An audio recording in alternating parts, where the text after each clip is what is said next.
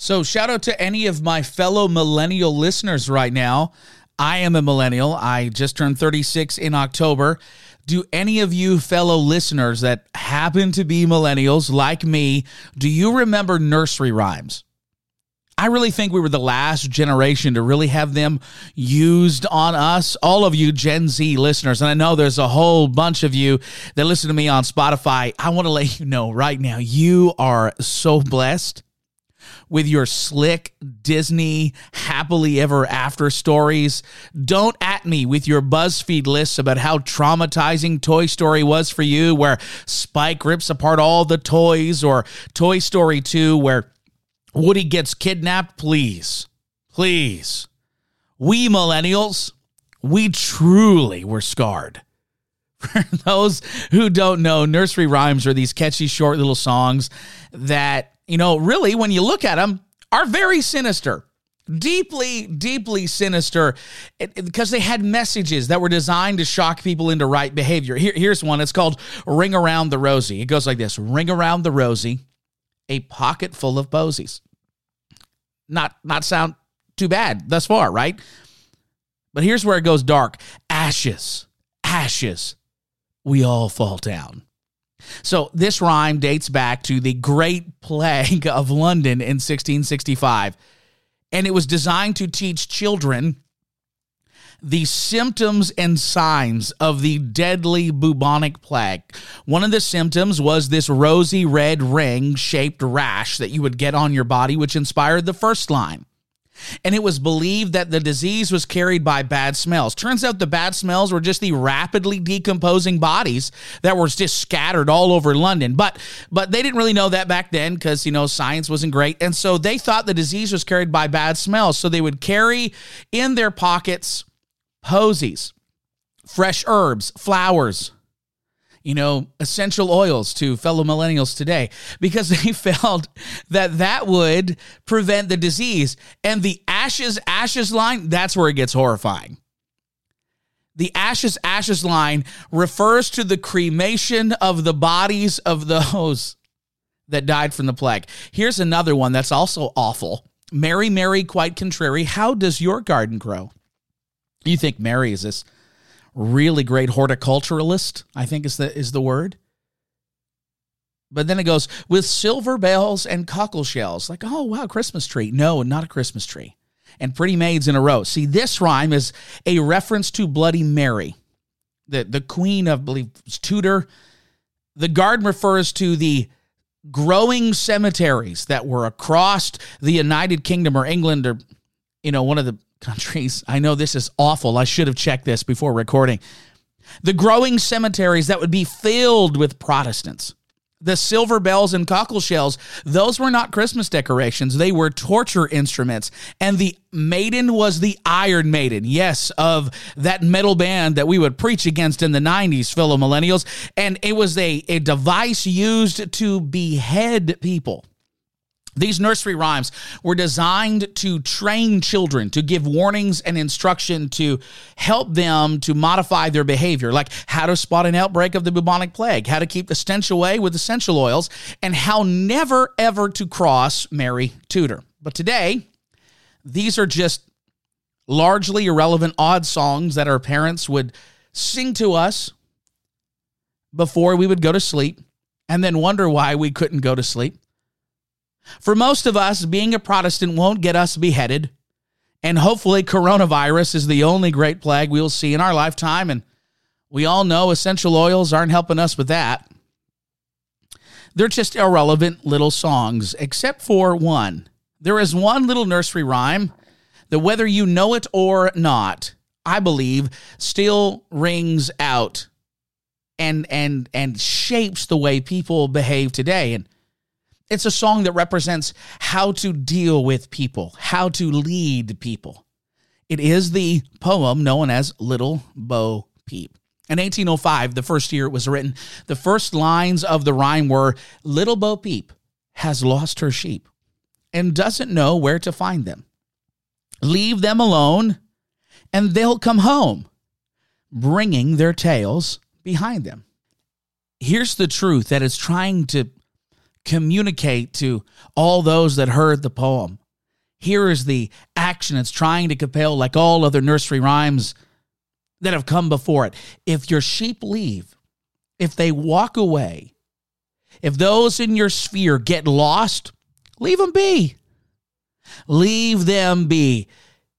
When they leave, don't let the little sheepfold door hit them on the way out. And if they ever want to come back, if they ever decide that they want to come home, well, they know where to find us. And too many leaders that I have met have taken this advice to heart. And I can't think of more dangerous advice to give. My name is Adam Shaw, and this is The Restorationist. Well, hi there. Welcome to The Restorationist, a podcast all about helping you increase capacity and become a better leader. But we do it with a little bit of a twist. See, this is not your typical business or leadership podcast. We are going after a very specific kind of capacity for a very specific kind of leader. I want to help you become like the people that founded the early church in the book of Acts. That's what this podcast is all about. Hey, listen, thank you so much for listening today. And if you get the chance to, I would love it if you would leave this episode and frankly the whole podcast a star rating and leave me a review. I read every single one, and that helps get the word out there about the podcast. And also, if this episode or any episode, it makes a difference in your life, can you let me know? That it helps me understand what the needs of our listeners are, and if you can, share it with a friend or a family member. I hope you had a wonderful holiday season. And I just want to wish you a very Merry Christmas and a Happy New Year. I hope you had a wonderful, wonderful time with your family. I know I did. I had the opportunity to spend a lot of time with Stephanie and Judah and some extended family, my mom and dad and her mom and dad, and it was just absolutely wonderful. As of this recording, we are back into our second lockdown in the city of Hamilton. In fact, our entire province as a whole. We are in southern Ontario. We are in lockdown for the next 28 days, but most likely it's going to be extended a little bit longer. So could you do me a huge favor? I would love if you could pray for us. And by us, I mean not just me and my family or the team that I serve with or Life Point Church, but could you pray for all of the United Pentecostal churches in the province of Ontario? I am a minister within the United Pentecostal Church. I know that there are many listening to this podcast that you may not be part of the UPC. You're part of another apostolic organization, or you may not be an apostolic at all. Could you please pray for our churches? Pray for our leaders, that we would continue to be effective, and also for the surge of new people that we started to see come when we reopened, that God would help us to continue to thrive and have revival, even as we are experiencing a lockdown. Pray that it would be lifted really soon as well. Over the next few episodes, we're going to be talking about a few things. And we're going to be talking about how to increase capacity, not in yourself, but in those you lead. And we're going to talk about how to do that. And today we're going to be focusing on one big foundational concept to leading and influencing people in a way that helps them grow. Because if you are increasing capacity, if you're listening to this episode, if you're buying some of the recommended books and you're just growing yourself, and that doesn't translate into adding value to others, what's the point? Right? What's the point of growing you? And growing you doesn't mean that others don't grow alongside of you. Because the joy, and I know you know this too, the joy of growing is the honor of being able to bring others along with you on the journey. So today I want to give you the first big key to taking everything that you have learned, whether it's from this podcast or others, the books you're reading, the things God is teaching you through his word, and using all that to add value to others. I want to give you the first big step to taking all the things that you have grown in 2020 and pouring it into other people. And to borrow the words of the great leadership guru, John Maxwell, first and foremost, leadership is a people business. And as leaders, if we want to increase the capacity of those we lead, we must tend to our relationships. If you want to help people grow, the first step is tending to your relationship with them. After all, right? Leadership in ministry and in the kingdom is all about people. It's all about people. People loving God with all their heart, with all their mind, with all their soul, and all their strength, and then people loving their neighbors as themselves.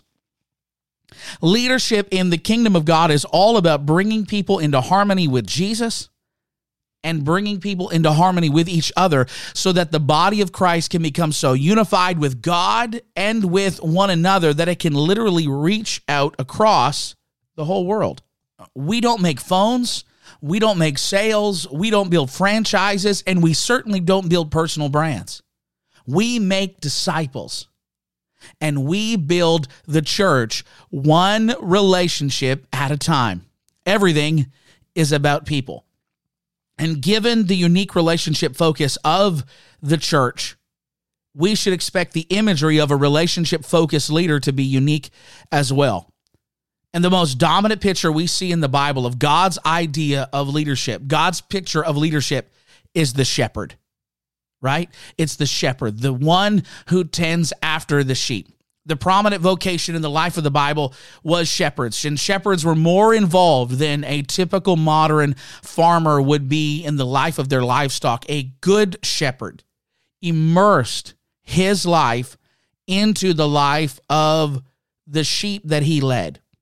And the shepherd title was so tied to God's idea of leadership that it was not just used to describe actual sheep herders, but to describe the ideal leader, whether he be a king or a priest or a prophet or she be a prophetess, right? God picked people to do other kinds of jobs, but he always went for people who were first shepherds or had all of the interpersonal qualities of a shepherd, so much so that God would refer to them even in their title as a shepherd. So God would call people to be prophets, but they were first shepherds. God would call people to be priests, but they would first be shepherds. God would call people to be kings and other types of political or organizational leaders within the kingdom life of Israel. And he always, it seemed he had a knack to go for shepherds. David was a shepherd. Amos was a shepherd. Moses was a shepherd, because God's ideal leader is someone who is so dedicated to leading a particular group that he will immerse, or she will immerse herself completely into the lives of those they are leading, because that's the big thing a shepherd did. You know, leaders, we have to wear so many hats, especially in modern Christian ministry. We do. There's so many demands on us, especially as we have walked through 2020, right? We've become social media marketers. We have become broadcasters. We have become video editors. And so much of modern church life has been modeled after the corporate world. We extract, business principles that ideally find their roots in the Word of God or biblical principles, or just stuff that makes sense and is practical and helpful and godly. And we got to wear so many hats. We got to wear like the CEO hat and make organizational design decisions, and we got to build systems, and we have to make management, decisions, and we got to scale our processes for growth, and we got to get more people involved, or else the church won't be able to grow. There are so many demands placed on a modern leader, and so many leadership modes that we got to throw the switch on when we're leading the church and when we're leading the kingdom. But never forget, while you are temporarily wearing your CEO hat, you are permanently wearing your shepherd's cloak. And at no point are you or I ever excused or exempted from the calling of immersing our lives into the lives of the people that we are influencing and leading. And while we all have to, especially point leaders or upper level leaders in an organization like a large or a growing local church, while we all must build systems and processes that empower and release other people to lead and help people, the fact that we are releasing others to lead doesn't mean or doesn't exempt us from doing it ourselves. We are to multiply ourselves in the lives of other people and other leaders so that they can go out and do our work, but at no point should we remove ourselves or put ourselves at arm's length from the people that we are called to lead, no matter how high up on the org chart we go or how great God blesses our group with growth. Gene Wilkes said this, and I loved this. You must decide whether or not you will design your life after the pattern of Jesus or design your life around the best thinking the world has to offer. Wow. The world has some amazing leadership models, very effective leadership models. They got great ideas and tremendous creativity when it comes around or comes to org design. And so we've got to choose whether we're going to live our life and design our leadership after the pattern of Jesus or around the thinking of the world. And if you're choosing the way of Jesus, if you're choosing the pattern of Jesus, you have to understand that first and foremost, you are a shepherd of people. And that means your leadership model must be all about relationships. Look at what the Apostle Paul said to Timothy. He said, follow me as I follow Christ. Follow me, Paul. That's what he said. He said, follow me. There's such a tremendous and profound truth about leadership found in the simple phrase of that scripture. People do not follow ideas. They don't follow sermons. They don't follow processes. They don't follow brands. People follow people. People follow people. It's that simple. So what does this look like? How can you become this relationship-driven, life of the sheep immersing style leader? What does that actually look like? I want to give you a couple of things. And if you're making notes, I want you to write down these two words: draw near. If you want to be the kind of leader that increases capacity in the lives of those you lead, you have to draw near to them. You look at the examples of Jesus. You can Google this later, where Jesus either would draw nigh unto people or call people to draw nigh unto him. The scripture is filled with examples of this, of Jesus closing the distance between the people he was trying to minister to and the people that were trying to receive of him. C.S. Lewis has this beautiful quote about the ministry of Jesus and Jesus drawing near. He says, in the Christian story, God descends to reascend. He comes down to the very roots and the seabed of the nature he has created. This is the example of the ultimate leader, the author and finisher of our faith, God. God descends. God becomes flesh. That's what John 1:14 says, right? We all of us that are spirit-filled, that are readers of Scripture, apostolics, we know John 1, John 1:1, John 1:14. In the beginning was the Word, and the Word was with God, and the Word was God. And verse 14 says, the Word became flesh. That literally means tabernacled in a human body and dwelt among us. God moved into the neighborhood. God tabernacled his plan, his purpose, his glory himself in a human body and moved into the human neighborhood for the purposes of getting close to us. And where do we find Jesus? Where do we find Jesus when he is incarnated in flesh on earth? He is amongst the lepers. He is reaching at his hand to the unclean. We find him dining with sinners and calling fishermen and tax collectors and even former persecutors of the church like the Apostle Paul to himself. Jesus drew near to people. He called people to relational closeness to him, and he got close to other people. The old school idea, familiarity breeds contempt, is a garbage idea. It's garbage. It is fear-based and narcissistic. It's me-centered. It's that, if I get too close, if I'm too vulnerable, if I get too close to the people I lead, familiarity will make them filled with contempt of me. They'll take advantage of me. They'll lose respect for the ministry. That's a garbage idea. Because while some people will take advantage of you and some may betray your trust and hurt you, remember they did the very same thing to Jesus. And you're no better than him, and neither am I. And also remember, for every person who you let get close to you only to have them burn you, there will be dozens who will have their lives transformed and changed because you are open. Drawing near means that you are honest and vulnerable with those that you lead.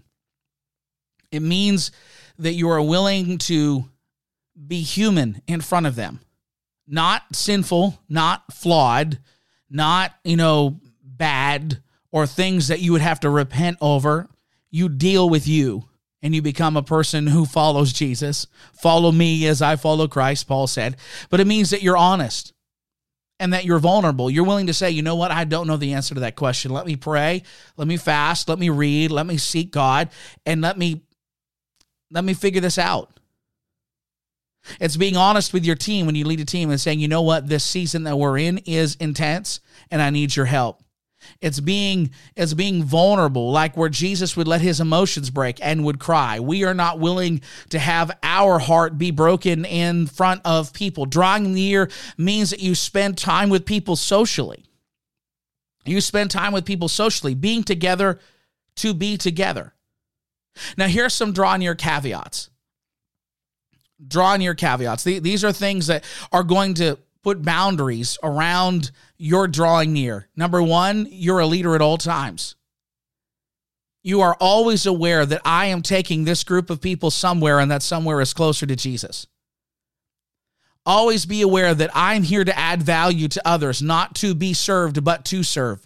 Number two, have boundaries. You need to have boundaries of appropriateness around you at all times. Drawing near does not mean that you are inappropriate with members of the opposite sex, especially if you have a position of power or influence. May the Me Too movement never hit the apostolic church, because we have leaders, men and women, that know how to have appropriate boundaries with those that they are leading. Drawing near does not mean that you break boundaries of appropriateness in either speech or conduct with those you are leading. Having boundaries means that you understand that there are things that you will never say, things that you will never do around those that you are leading. Number three, protect your time. Do not allow yourself to be burnt out.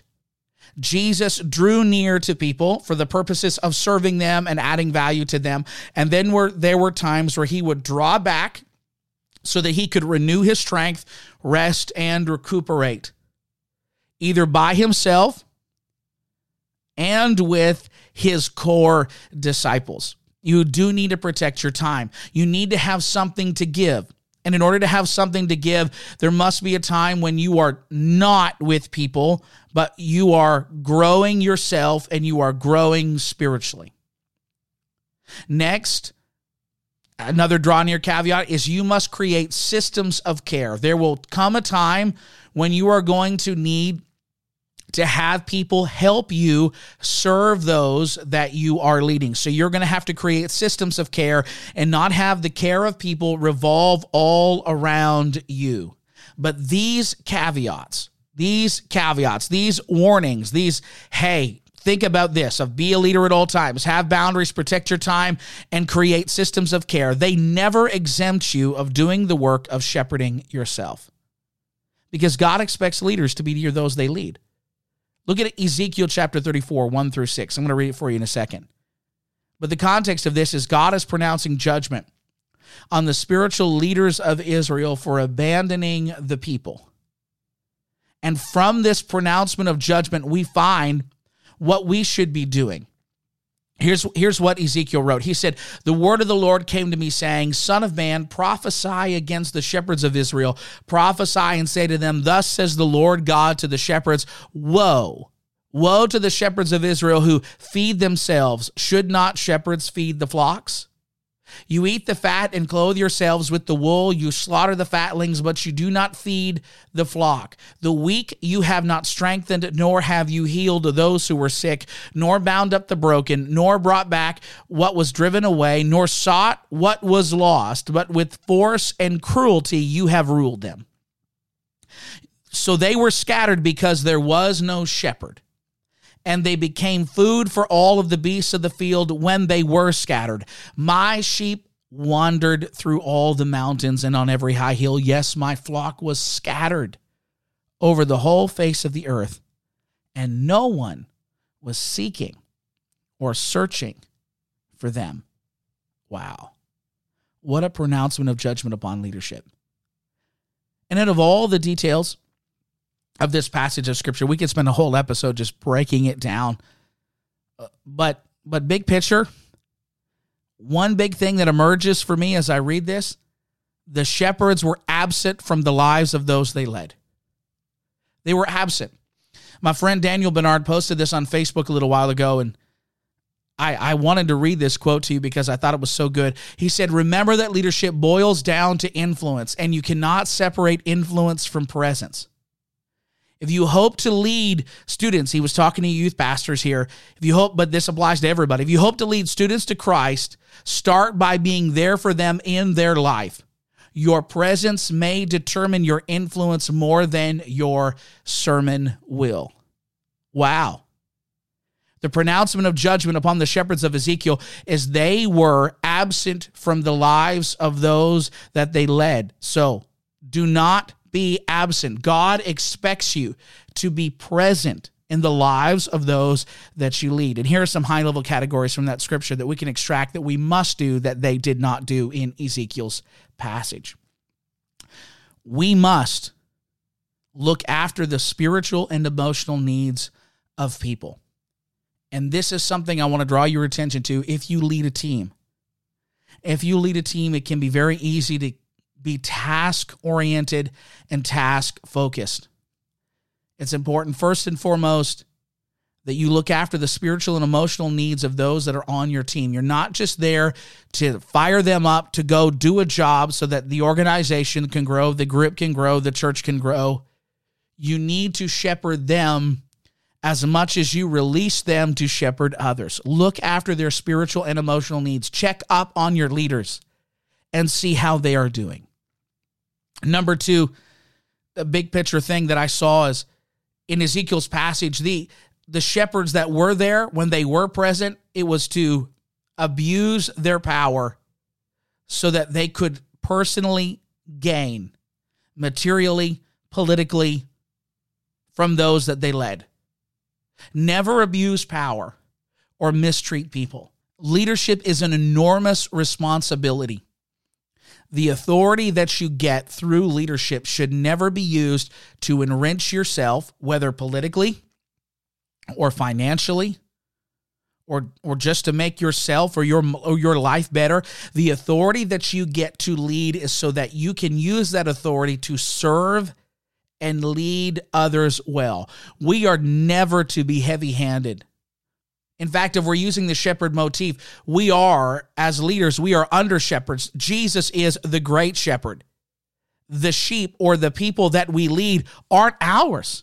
They don't belong to us. So we have no right to be heavy-handed, nor should we continually be reminding people of our position. Well, I'm the pastor, you've got to do this. Or I'm the student pastor, you have to do this. I'm a leader in your life. You need to submit. You need to listen to me. Yes, is submission something that we should talk about? Yes. Is submission a biblical truth? But if you continually have to tell people that they got to listen to you, If you got to continually remind people of your position, you're a dictator, not a leader. Drawing near will change that. In the kingdom of God, we don't demand that people submit. We should lead in such a way that people will willingly do what the Bible has commanded them to do, and that is obey them that rule over you. So number one, draw near. If you want to improve your relationships with people, draw near. Immerse your life in the life of those that you lead.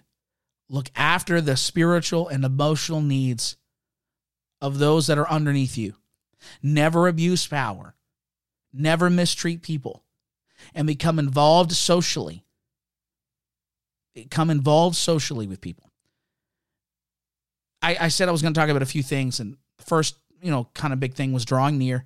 The second thing I want to leave with you is be mindful of your public leadership. Be mindful of your public leadership. Now, what do I mean by that? It's a great question. It's how you are before the crowd. Your relationship not just with the individual, but to the group. And how you display yourself and your leadership to the broader group. Now, this is something we often don't like to talk about. We're afraid it will become, too political. It will appear that, we are encouraging people to become political leaders. But I think what makes us political is not what we do, but our intent. Are we trying to selflessly serve, or are we trying to drum up the votes or gain popularity so that we can enrich ourselves? And ultimately that becomes a character issue. But I think we have to understand that if you are a leader, chances are you're leading or influencing more than one person. And often you can only specifically minister to one person or one small group at a time, but at the same time that you're doing that, you're also visible to the entire group, and your public leadership, the perception of you by those you lead is important.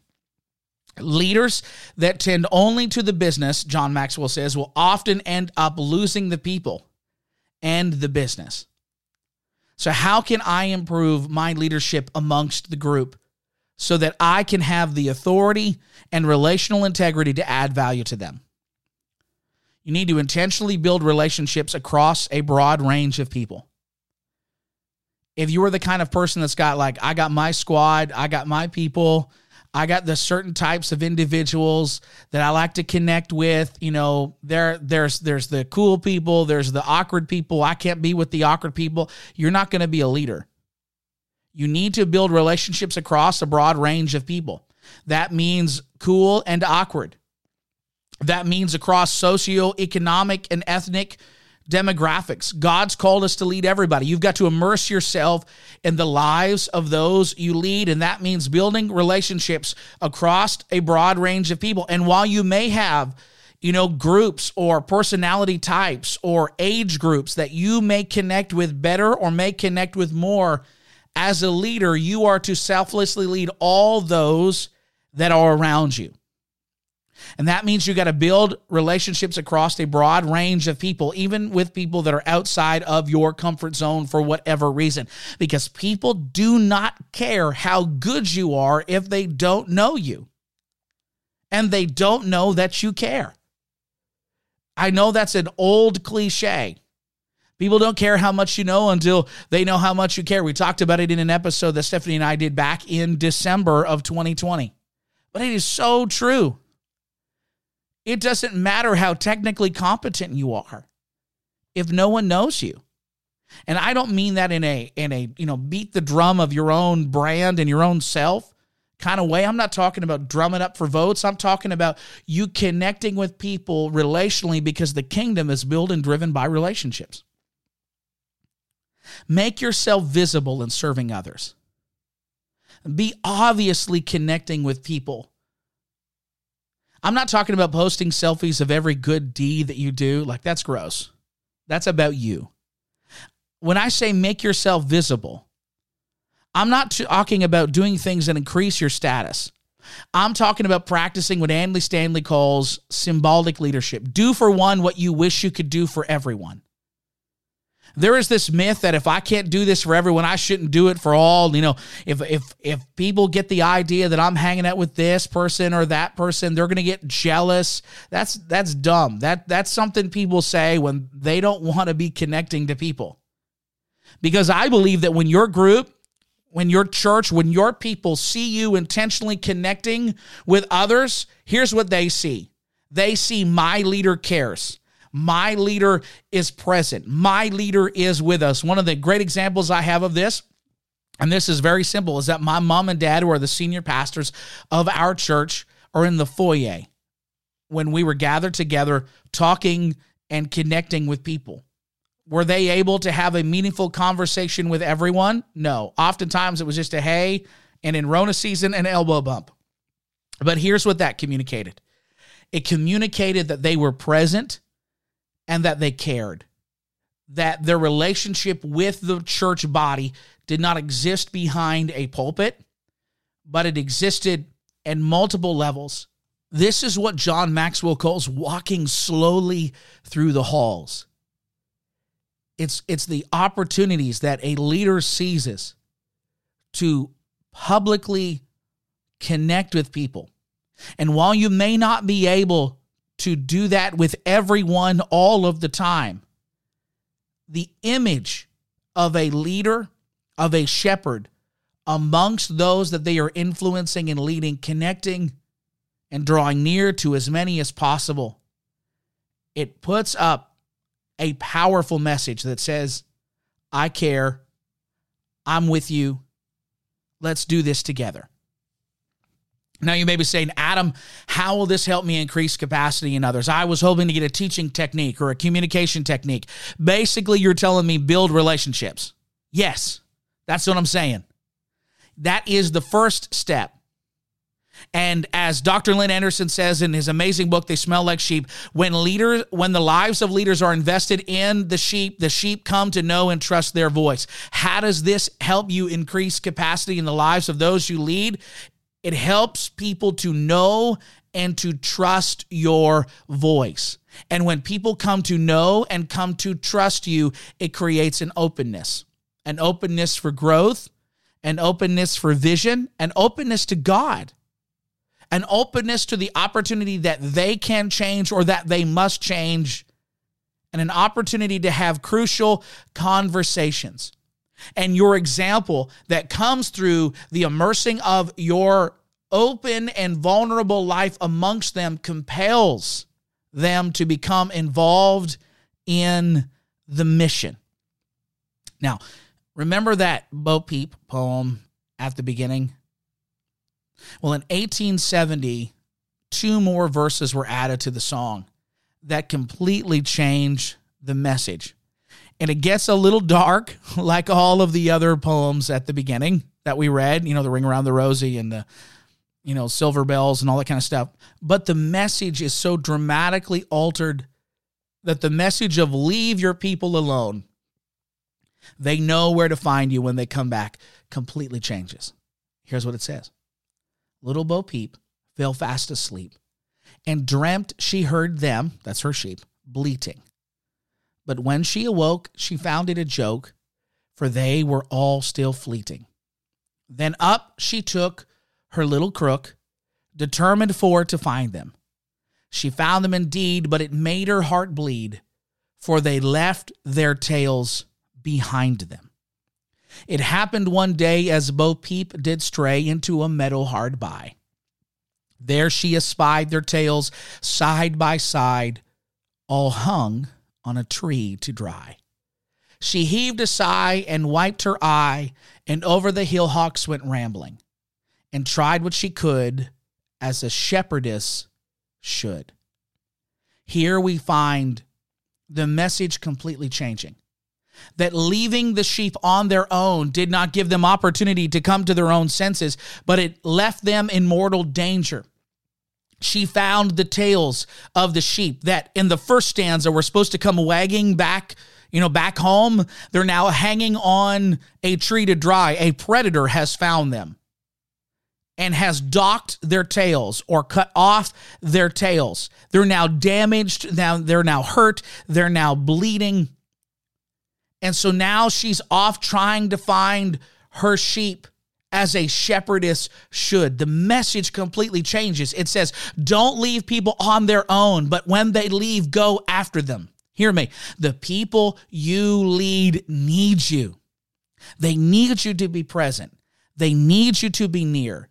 They need you to be involved with them. So many of us right now are still reeling from the impact and effects of COVID-19. If all you have is Sunday, if all you have is a live performance of a worship team and your public sermon, you're missing the point of church, and that is to build relationships with people so that they can come to know God and they can come to be in right relationship with one another. You've got to find a way, and I know this is an overused word for 2020.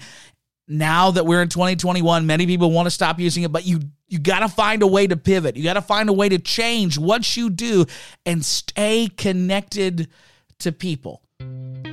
Growing others and helping them increase their capacity first requires that you and I tend to our relationships. I want to challenge you. Start by drawing near.